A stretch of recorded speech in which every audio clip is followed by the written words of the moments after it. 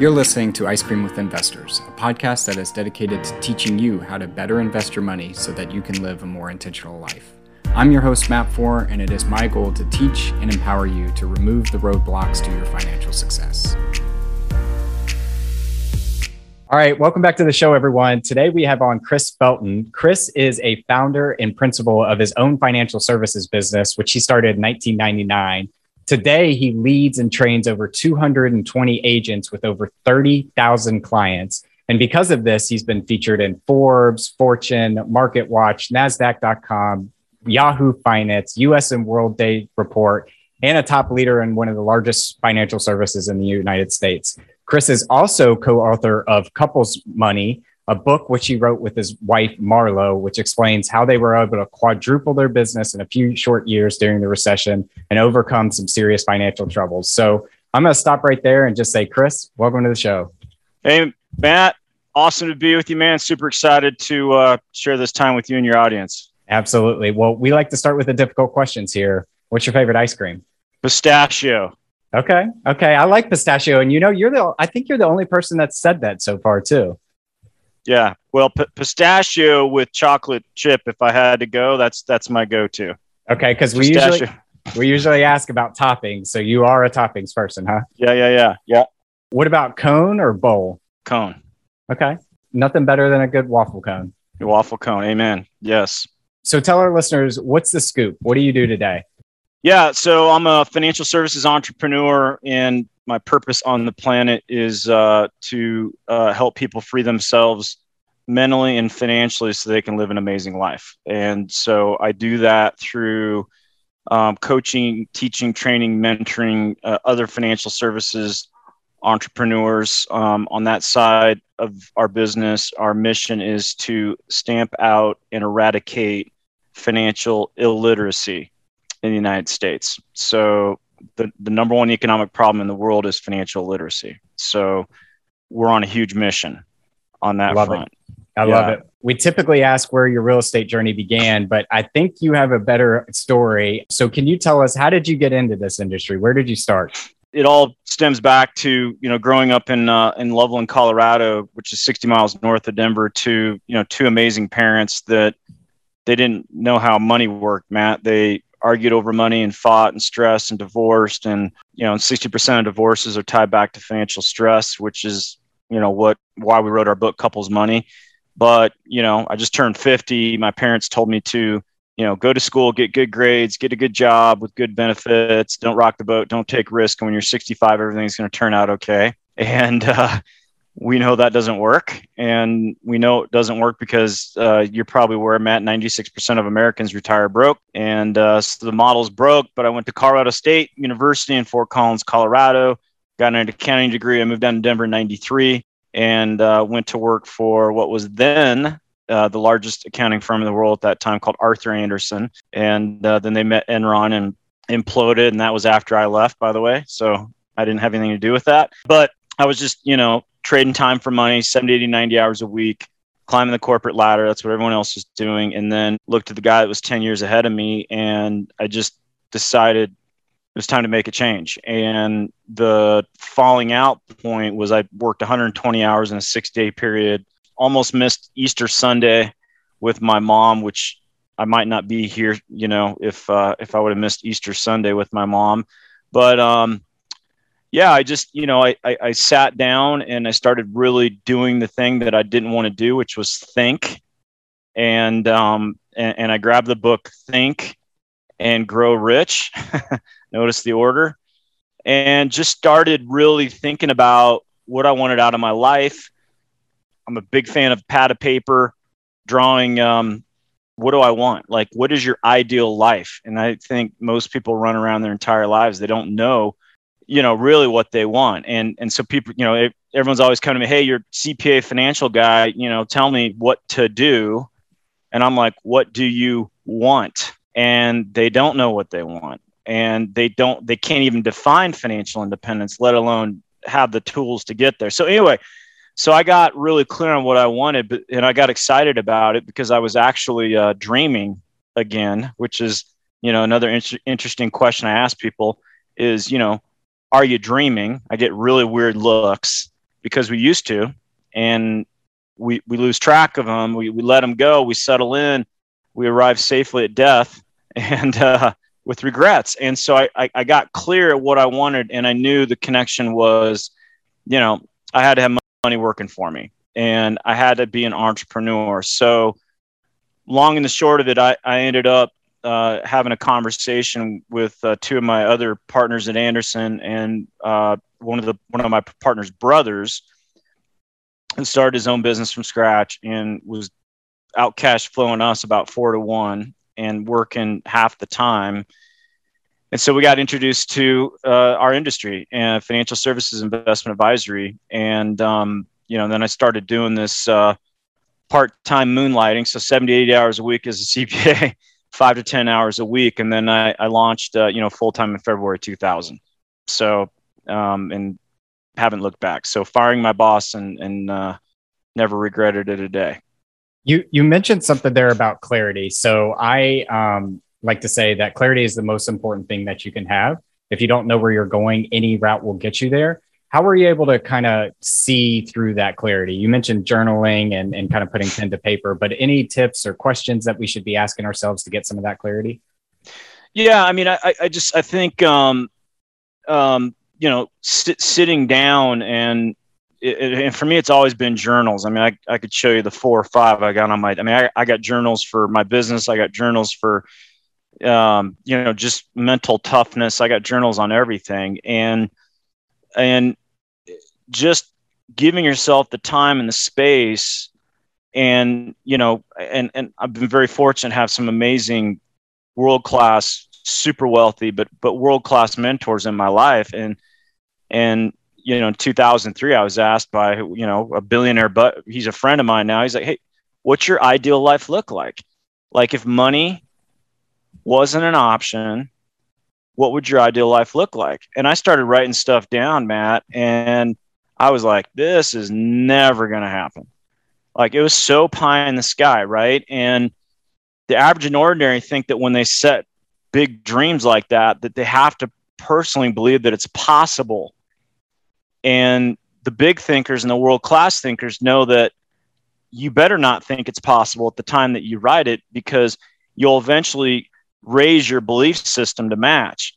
And so, so I was just writing some stuff, and dude, this really like dreaming, right? Everyone's like, God, this guy's a freaking CPA and he's telling me to dream. Yeah. So that's where I tell everybody to start, and just put aside judgments, put aside limiting beliefs, and just sit there and just go, man, what would it look like? And, as big as I thought it was, I mean, we smoked those things. It wasn't even close. And then I think having a weekly check-in time, whatever that is, where you look at it again. And then maybe as we go, I can talk about reminders and morning routines and different things that I do to make sure that what I want is fresh in my face constantly, and kind of the reasons behind it. But journaling, I mean, it's power. Like, when you put pen to paper and you start writing, your thoughts actually, or at least your limiting beliefs and your little voice, right, that tells you can't do stuff, it kind of shuts up when you start writing stuff. So it's a pretty powerful technique. Yeah, I always tell people to assume that money isn't the option, isn't the obstacle anymore. What would you be doing? What would you be spending your time with? And if you think that it's sitting on a beach drinking Mai Tais every day, then that will last about 3 weeks before you'll be tired of that. Then what? What would you do? Because we're not put on this planet just to be sedentary and sit on a beach. But I also like your weekly check-in. So I'm a pretty self-cognizant person, or I like to self-reflect a lot, but I hired a coach this year. And I would say one of the best things that I've gotten from that, and the biggest benefit, is the weekly check-in, because it's the accountability that I owe him every Saturday morning on how my week went. And there's a step of 10 questions that I fill out each week for him. And man, I don't know where that's going to go, but I think it would be really, really cool a decade from now to look back at it, because I've had some struggling times through 2020 and some prosperous times through 2021, and then some mediocre times, to just see my ups and downs and see how I was feeling. And shoot, Matthew McConaughey wrote his entire book just by looking at his old journal. So not every story goes from I was struggling to now I'm a financial success. Could you talk to us a little bit about the roadblocks that you faced along the way or getting started down this journey? Yeah, so I do something on my birthday. I've been doing it since I was 40. Where am I going to be at 41? Where am I going to be at 42? Anyway, it was cool when I turned 50 in August and I went back and looked, and that whole concept of when I wrote that down for the next year, it seemed gigantic. And now looking back at 50, it was like, why were you thinking so small? Anyway, that's just cool stuff, man. And most people go their entire lives and journal your stuff, man. And I mean, that's going out to everybody, because I tell people, like, if you're not journaling, you're not really expecting a big life. Like, you want your kids to see that. Anyway, I just want to weigh in on that because I did the 10-year look back, dude. It was unbelievable what happened to us. Anyway, but I did the moonlighting thing and then completely fired my boss February 2000. My oldest was born in 01. I lost my mom. We got married. I mean, we had all this stuff. I'm leaving a career. I'm going from, salary to zero. And so first marriage wasn't very good, not very strong. And so, we didn't last very long. And then she moved to Destin, Florida, ended up in Atlanta, Georgia. And then I married my second and last wife, Marlo. And so she came to us actually through my business. And, we knew pretty quick that this was going to be it. And so we got married, but my divorce was expensive. I had to use, credit card debt to pay her, the value of half my business. I was paying her $5,200 a month. And I'm an entrepreneur. I signed my own leases, and my agents kind of pay me their rent. Nobody was paying. So basically, Matt, I had the equivalent of about 4 or 5 mortgage payments going out. And we're entering the Great Recession, 2007, 2008.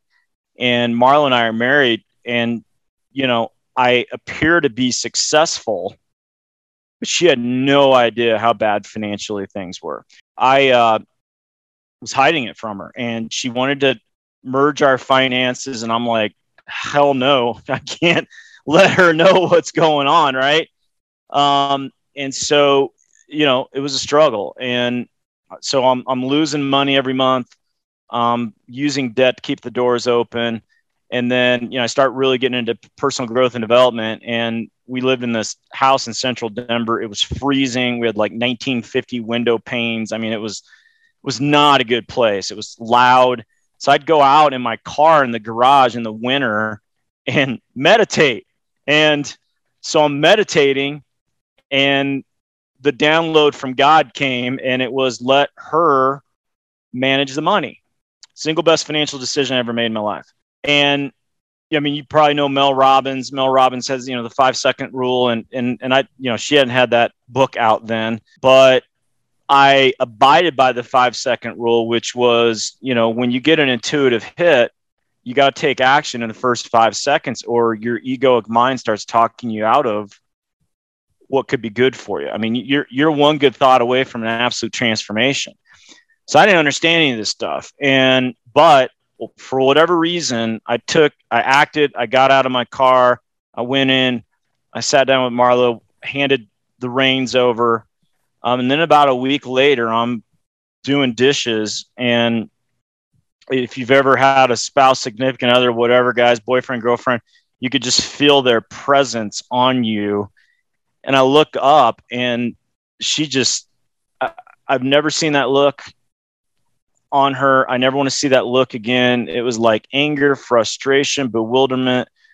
She's like, what'd you do? And she figured out how bad things were.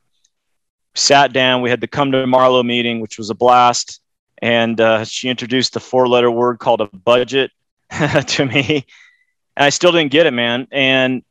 And what I realized was, optimism and delusion sleep in the same bed together. And so I did not want to look at my situation. It was all about, it's going to change. I didn't want to own it. So fast forward, we had to get out of that house. Now we're renting, and I'm out of money. And it's the next day of the month. I have to pay my ex $5,200. I had no money. I ran out of all my debt options. So I had to go home, and because Marla was good with money and she had savings that was hers.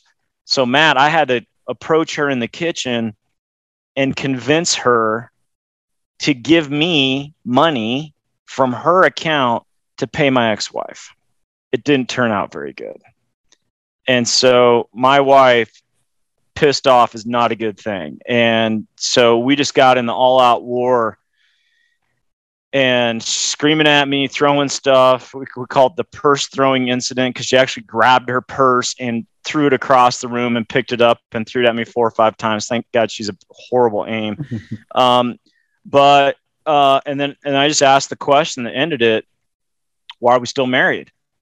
And she stopped. Total silence. Went upstairs, and then that's when I realized, I'm like, oh my God, wherever I've had a money problem in my life, I've always been there. And it was the first time in my life, Matt, I actually took 100% responsibility. And it was as clear as day that I had created the mess. I created the divorce. I created the debt. Like, it was a real awakening. And I sat down and I was just like, because her irritation is like, we're smarter than this. We're better than this. Why is this happening? And it became clear to me that dad's broke, mom's broke, grandma's broke, grandpa's broke, great grandma, great grandpa, like literally the poverty in family had gone for generations. And I'm like, oh my God, I mean, I'm just repeating these unconscious thoughts and these beliefs and all that. So anyway, long and short of it, I just made a decision, and things had to change. We got back together the next day. She's like, we're not declaring bankruptcy. We're not getting divorced. What are you going to do about it? I'm like, I'm all in, like an Olympic athlete treats their sport. I'm going to figure out how my thinking is creating these financial results. So I'm going to get my ass up early. I'm going to read everything I can on this. I'm going to journal. I'm all in. I'm shifting it. And then her role was she got on planes, trains, and automobiles, so to speak, and found, wealthy world-class couples that had wealth in all areas of their life and figured out what they were doing and how they were thinking. I'm working on my belief systems. She's figuring out what they do. We would come together. We would meet. And what happened to us, Matt, is an absolute jaw-dropping financial transformation. I mean, just incredible what's happened to us in the last 10 or 12 years. I mean, even the first 2 or 3 years. And so that's why we wrote our book, Couples Money, is it's really about that journey and what we did to change it. So that's, why I'm on here today, and I want to impact millions of people and teach them the same stuff that can impact their lives in a positive way. One of my favorite things about researching you is these little one-liners that you throw out there that I don't know if you're doing them on purpose or what, but 2 that I pulled out of there is, you're one good thought away from a transformation. And I think that goes back to the power of sitting in quiet, and some call it meditation. Some just call it put your freaking phone away and just sit there for a second and think and write your thoughts. And the second thing you said was, wherever your problems are, you were. And I think that extreme ownership will help people understand that anything good and bad in your life that's happening to you is because of you. So if you start looking at it in that lens, you start taking control of the bad things that happen to you and try to divert them before they happen. But you mentioned that it was your thinking that got you there. What was it in your thinking or your mindset that put you in the situation that you were in? One of the questions I get is, where do you start? I started with getting some coaching from somebody that was financially independent. That's a good thing, right? So everybody wanted to coach me, but I asked them, hey, are you financially free? They're like, I'm like, oh man, no, I don't need the guy that read the good book that now is all of a sudden a guru. But I found a coach. He was actually in his 70s. He's been financially independent for 40 some years. And one of the things he said, Matt, is he said, you no longer have a money problem, you have a money project. And that transformational for me. But he said, hey, get a journal. This is your financial independence journal. This is your money journal. And write the word money at the top and spend at least an hour on it. But write down everything you make up about that word. And what was enlightening for me, Matt, was we as humans are incredible storytellers.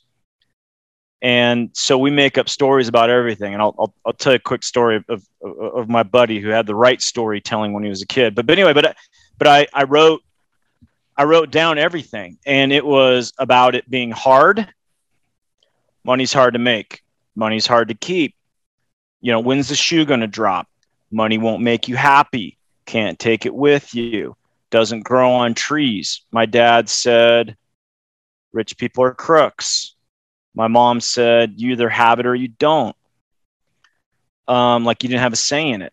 So literally I had 15, 12, I mean, it was a huge list. And when you looked at that and you say, okay, me plus my thought equals a result, it's my favorite formula on the planet. Me plus thought equals result. Result broke me. Thinking that makes up, that gets that result. It was really obvious why I was broke. So, but the cool part is those were the stories that I had. And the insight, the epiphany for me was all I had to do is start changing the story. So I started writing down what's the thoughts and belief systems of somebody that is financially independent. And then just, inch by inch, just started shifting towards that. And instead of fighting limiting beliefs, I would just revise the thinking and get focused on what I wanted versus arguing with my ego, which it loves for that to happen. Anyway, we can talk a lot about that, but I got pretty good at understanding that my ego's super insane. And the less I pay attention to it, the less it bothers me. So anyway. You've read the book, The Ego is the Enemy by Ryan Holiday, right? Yeah. Yep. Yeah. Your ego is the enemy, and everything that you view in this world is through your lens. So I'm trying to do this thing now coming out of 2020 that don't judge people for the decisions they make, because you don't know how you would act in that particular decision. So I want to get to this idea of sitting down with Marlo and having the conversation, because I think a lot of trouble that happens in relationships around finances is there's no open communication, open dialogue. One person might care about it more than the other. One person says they don't even know anything about it when they have their own belief systems about it.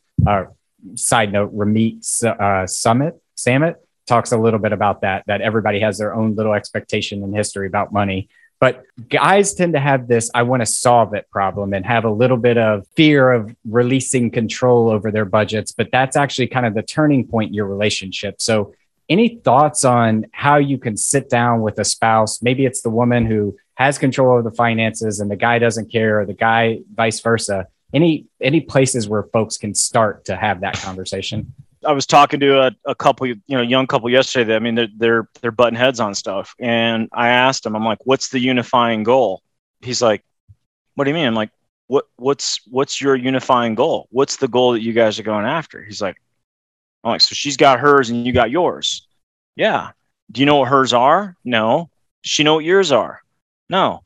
So it's this whole clarity point. And so we were broke, dude. And, so we had $250,000 of unsecured debt. And the feedback we were getting from the people that Marlo was interviewing is, as you know, what you focus on expands. And they were like, well, Chris, you keep focusing on debt. Has your debt continued to grow? I'm like, yeah, I left college with like $40,000 of debt. Now it's $250,000. So you're focusing on it. And, Joe Dispenza calls it a negative feedback loop, right? What your environment keeps creating your thinking, just goes on and on. So what was liberating for me is he said, okay, you got to get Chris focused on creating wealth. So what we did is we got that debt to manageable payments, manageable interest rates, right? So we weren't running out and we're still making the payments, but we had to save money and we had to prove we could save money.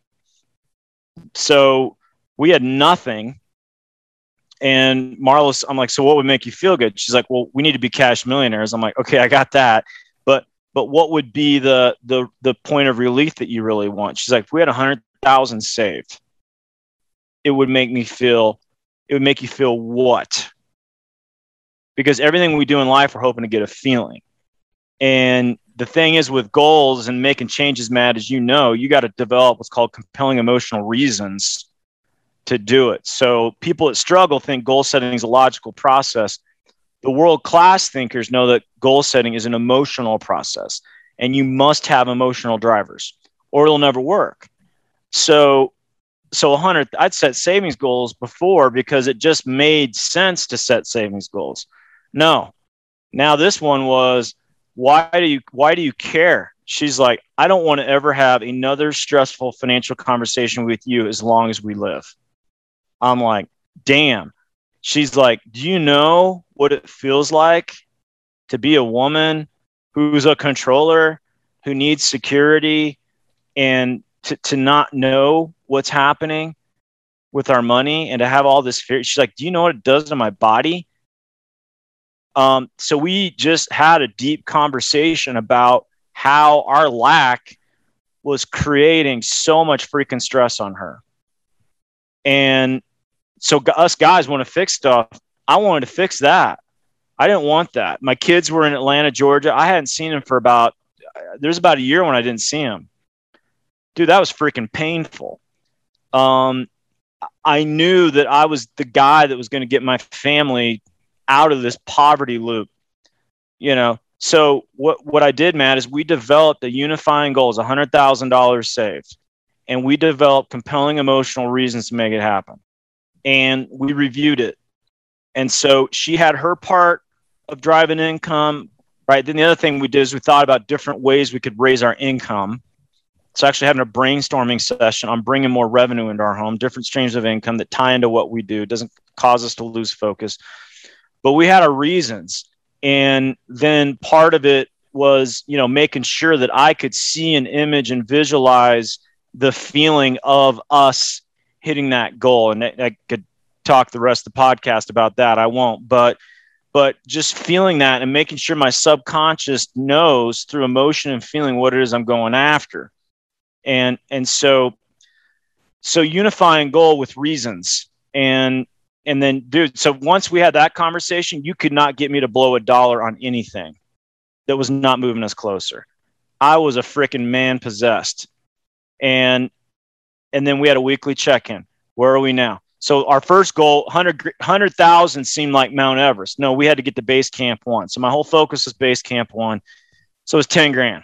And 10 grand was the hardest. And then the weekly check-in. How much closer are we? We had a set meeting, usually involved a glass of wine, Saturday afternoon. And it was, hey, are we $1 closer? Are we $100 closer?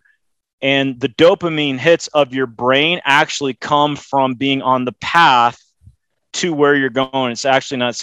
She just told me we just hit a major, I'm getting goosebumps, a major net worth milestone goal. She just said, hey, I think we did it. I'm like, right before this. And it's freaking nuts. So you can create momentum just in that first meeting and making sure you have a weekly check and that you don't reschedule on each other. And that's how you get on the same page, a unifying goal. Yeah. When I first started down this journey, I just logged into my personal capital account every single day just to see where my money was. And even though it was only moving $1 or 50 cents or 30 cents at a time, it did two things. One, it was the path, right? We are going down this path of prosperity, not necessarily for the goal, but who we become in the process. And two, it just put that in my mind every single day and reminded me this is where I was going. You mentioned unifying goals too, and I can't breeze over this. I've had relationships in the past where I felt like I was doing things and they were doing things, and together we didn't have anything. And when you don't have that unifying goal, I'm not saying that you should do everything together. I just don't feel like you can grow as a relationship unless you have something that you both are working on together. Talk to me more about the emotional versus logical, because I don't know how to ask this question, but how do I know whether something's a logical goal or an emotional goal? Maybe talk us through that. Yeah. So the logic is, the $100,000 saved. The emotion is, what is the feeling I'm going after? Okay. So, and for me, it was financial relief. And anyone that's listening, relief is very powerful. And the emotion is usually tied back to people, right? So there can be emotion with, I want this car, I want this home. I mean, we have some cool material things, but that doesn't really float your boat. I mean, it's like And I got a couple small ones I want to get after, but really it's all about the people around you. It is about, for me now, it's about impact. Back then it was about relieving stress from my wife. That's emotional. Her in pain was not good. And I had to change that. Me not seeing my kids, total crap. But then, as we started coming out of it and my kids started getting older, having your kids watch you win, dude, oh my God, one of the best feelings on the planet. I mean, I could talk about just dreams that had happened when I'd be visualizing and imaging, and my outside world gave me no reflection that things were going to happen. But it's amazing when you see it, visualize it, image it, and you have an emotional experience about it, how that actually will translate in your life. So just those experiences with your family, retiring your spouse, or you're taking care of mom and dad. So the emotion is always tied back to helping people, making a difference. I don't know if that answered your question or not, but it did for sure. I don't have kids, but I can only imagine that one of the best things you can give a child is to see them, or for them to see you set a goal and achieve it, because it gives them confidence that they can do the same. And it probably just impacts the entire family a ton. You do a lot of coaching, a lot of advising, a lot of talking to couples. What are some of the beliefs that you see people have about money that don't serve them? Do you have any off the top of your head? Yeah, I mean, I think the big stuff is just the hard part. It being hard. A super insidious mind virus is one day. I had that. One day I'm going to make it happen. One day I'm going to be successful. My coach is like, it just keeps being one day away, bud. Why is it not happening now? That was a big mind virus that I see. I think going back and what did your parents tell you, right? Because from ages 0 to 4, you have no ability to accept or reject ideas. All you're doing is you're just taking it in. A big one, this is especially for guys. I'll just make more.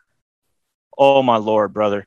Holy cow. I had a guy in front of me.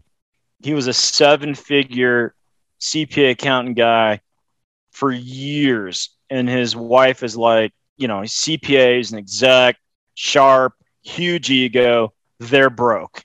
And she drags him into my office and he's like, I don't know why I'm here. All that. And she's like, turning 60 and we've got no money. That's why we're here. Well, he's all shut down. He's like, well, I'll just make more. I'm like, huh? How long have you had that? Yeah. So what decisions have you made financially based on I'll just make more? Dude, a litany of stupid investment decisions. Because it doesn't matter if I lose my money here, I'll just go make more. If you hear anyone say that, hopefully you got a good relationship with them. I usually say, hey, don't take offenses. You're broke, aren't you? And 100% every time they're like, how do you know? I'm like, because you're not taking care of what you got. I did it. I know what it looked like. I'll just make more. Once my income gets to this level, then I'll get my crap together. Yep. Famous last words, man. Yeah. So those are big ones. Yeah, I think one thing I see a lot too, and I'd be interested to hear your perspective on this, is I don't know about money, so I'm too scared to do anything because I'm worried about risking of losing money. And I try to tell people, like, you don't need to know everything. Just pick 1 or 2 things that you do want to go learn about and start down that path and start doing little deposits towards that action until it starts snowballing. At the very least, you're going to know about what you're doing in, whether it's real estate or stocks or preferred bonds or anything like that. Just start going down that path, and then that'll force you to be around it and cognizant of it. Do you see a lot of that in your office? Because I'll end it with when people say that to me, ultimately what they end up doing is just putting it in a savings account, which I think is probably the worst place you can put your money.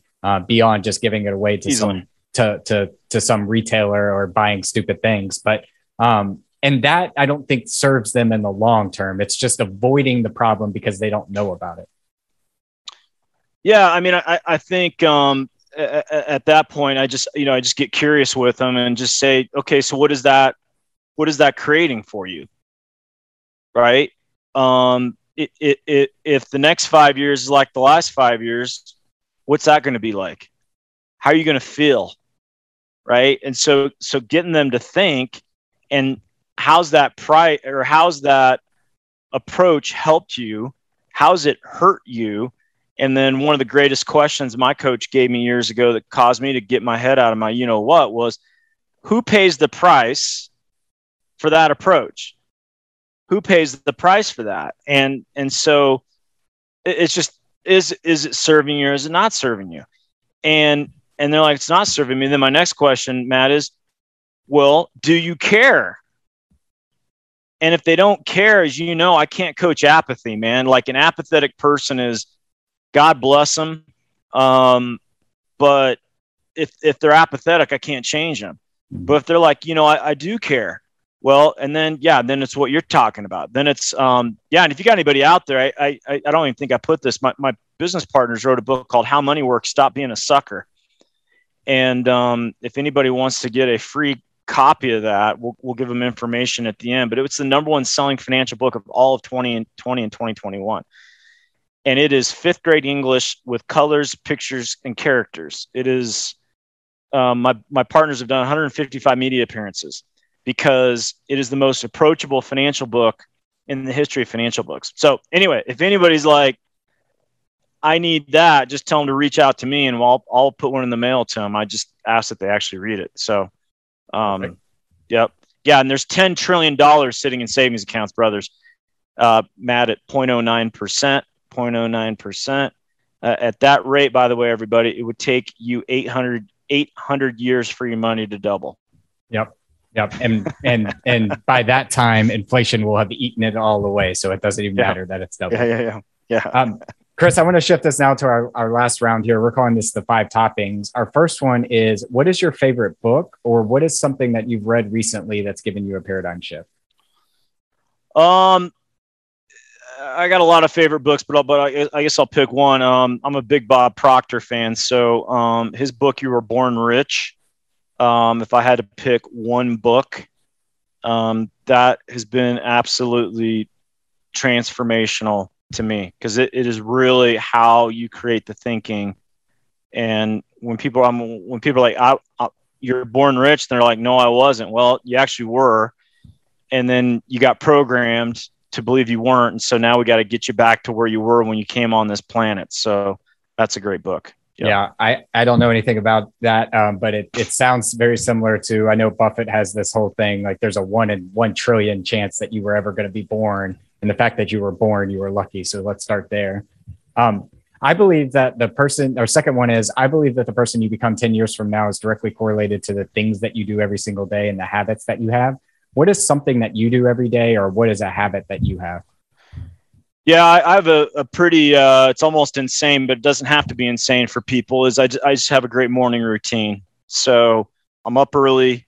I take a cold shower. In Denver. In Denver, people are like, why do you take a cold shower? I'm like, because our brain is constantly trying to negotiate with us what we should and should not do. So I stole this from Tony Robbins, but if I can win that first negotiation of the day and get the cold shower out of the way for a few minutes, my confidence is up. And then it's a lot of coffee, great books, journaling, imaging, visualizing.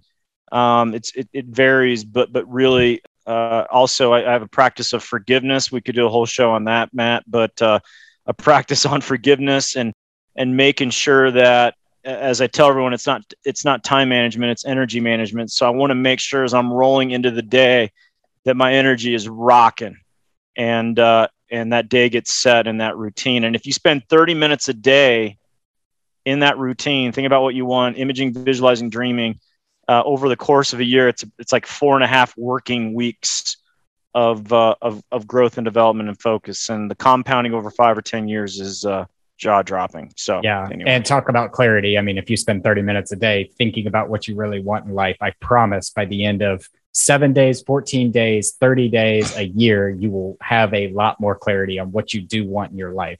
Our third one is, what's the best piece of advice you've ever received?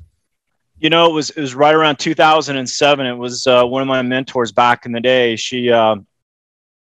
I always get goosebumps when I think about this, but she looked me in the eye and she said, "You'll never know how good you can be until money's behind you." Yeah. She said, "You'll never know how good you can be until money's behind you." Meaning, if what is consuming your thinking is financial stress, which has been my family's whole life, a big chunk of my life, and you're in this survival mode, there's no way that you can ever become the best version of yourself. And so one of the reasons you want to get financially independent is that so you don't have to think about it. You're going to manage it and take care of it, but your brain's freed up to get better and extend service, which is what we're here to do, man. We're here to grow and extend service, and we will never be fully fulfilled unless we're growing and making an impact for other people. So that's it. I believe in the intentionality. I believe that most people don't understand how much money issues, whether you're financially free, financially abundant, or struggling financially, actually plays and holds a spot in your subconscious. And when all of that can become behind you, you will become more intentional. You'll pursue the passions. You will be intentional with the people you're with and those that you love. So I love that one. That's a really good one. Our fourth one is, what's the thing that you're most proud of in your life? You know, I mean, there's probably a few things there. Definitely proud of my marriage. Definitely proud of my kids, are just unbelievable. But the most proud is, you know, I had that, I call it a moment of truth. And it's when, you know, the purse got thrown and, you know, I'm sitting there blaming the world, and then had the awakening. Most proud of, you know, kind of manning up right there and just saying, you know what, I'm not going to quit. I'm not going to go back, get a job. I'm not going to take the easy route. I'm going to do the work, and I'm going to transform myself, my family, and ultimately I'm going to impact generations for my family. So I think there was a lot of fear around there, but the choice to be courageous in spite of that, you know, crap show that was going on around me, and you know, forever will have a tremendous amount of pride for stepping up and leveling up at that moment. And becoming an Olympic athlete in financial thinking and knowledge. I love that analogy. Yeah. Our last one is, if you could sit down and eat a bowl of ice cream with anyone, dead or alive, who would it be and why?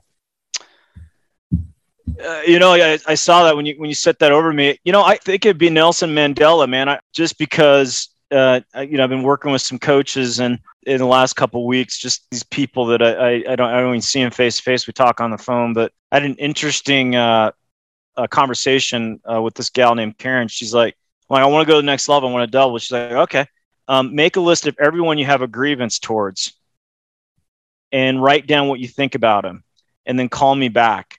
And I'm like, what does that have to do with anything? She's like, just do it. So I had a list. Been pretty good at this, of forgiving. And dude, it was nuts what I came up about those people and what I wrote about them. Pretty petty. And she said, oh, now we have a look inside of your ego. Right? So this thing on projection. And so, and I've had a few instances. I have a pretty peaceful existence. I had a few instances this week where people tripped my trigger, and I'd like to sit down with Nelson Mandela and just go, dude, how did you forgive? Right? I mean, unbelievable. I mean, you know, he's at 100. I'm at like a 1 on this. And so I think, and I had a coach a long time ago. He said, until you forgive, you're going to be broke. I was giving a talk in Texas last week to a bunch of people. Some advisors were thriving.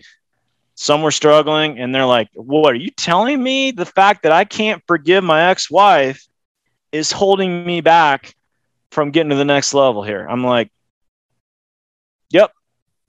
Get on it. Forgiveness is a huge, huge component for you having the life that you want. So anyway. Yeah. The more I learn about Nelson Mandela, the more I'm inspired by forgiving, but also living the life that he lived and the leadership style that he had. Because He could have easily sent everybody out that was against him out of his agency, out of his administration. Instead, he brought a lot of them into the fold to say, we are one unified country now, and they have to see and be a part of people that disagree with them. So I don't know. I think there's a lot we can in today's society learn from that kind of thought process. So Chris, this has been fantastic. I want to be cognizant of your time, so we'll kind of end things there. If our listeners wanted to reach out to you, connect with you, where's the best place we can point them? Our website is couplesmoney.com. And so the book and some of my talks are out there. There's a store there, and I actually have a free 1 hour complimentary coaching session on all things that we just talked about, helping people do a deep dive. So happy to do that. I'm on Twitter at CL, L as in Larry, CL Felton. My main contribution on social media is through Instagram, and that's CF, F as in Frank, CF underscore E, the number 2 E, so CF underscore E to E. And I'm doing 5, weekly posts there on just this stuff. It's really me recording my journey of like, these are the things that actually made an impact in my life. So I spend a lot of time on that. And then anybody who wants that free How Money Works book, you can go to wealthwave.com/Chris Felton. That's my, or actually, let me give you a better one. How Money Works, howmoneyworks.com/Chris Felton. And if you scroll down, you can, you'll send me an email and just say, hey, was on Matt's show, put a book in the mail to me, and we'll get one mailed off. $17 on Amazon. We'll send it to you complimentary. Awesome. Well, I appreciate the time, tons of value, and look forward to having you back on the show soon. Thanks, brother. Thank you for listening to Ice Cream with Investors. If you like what we serve you here, it would mean the world to me if you would like, subscribe, and leave a review on your favorite podcast app.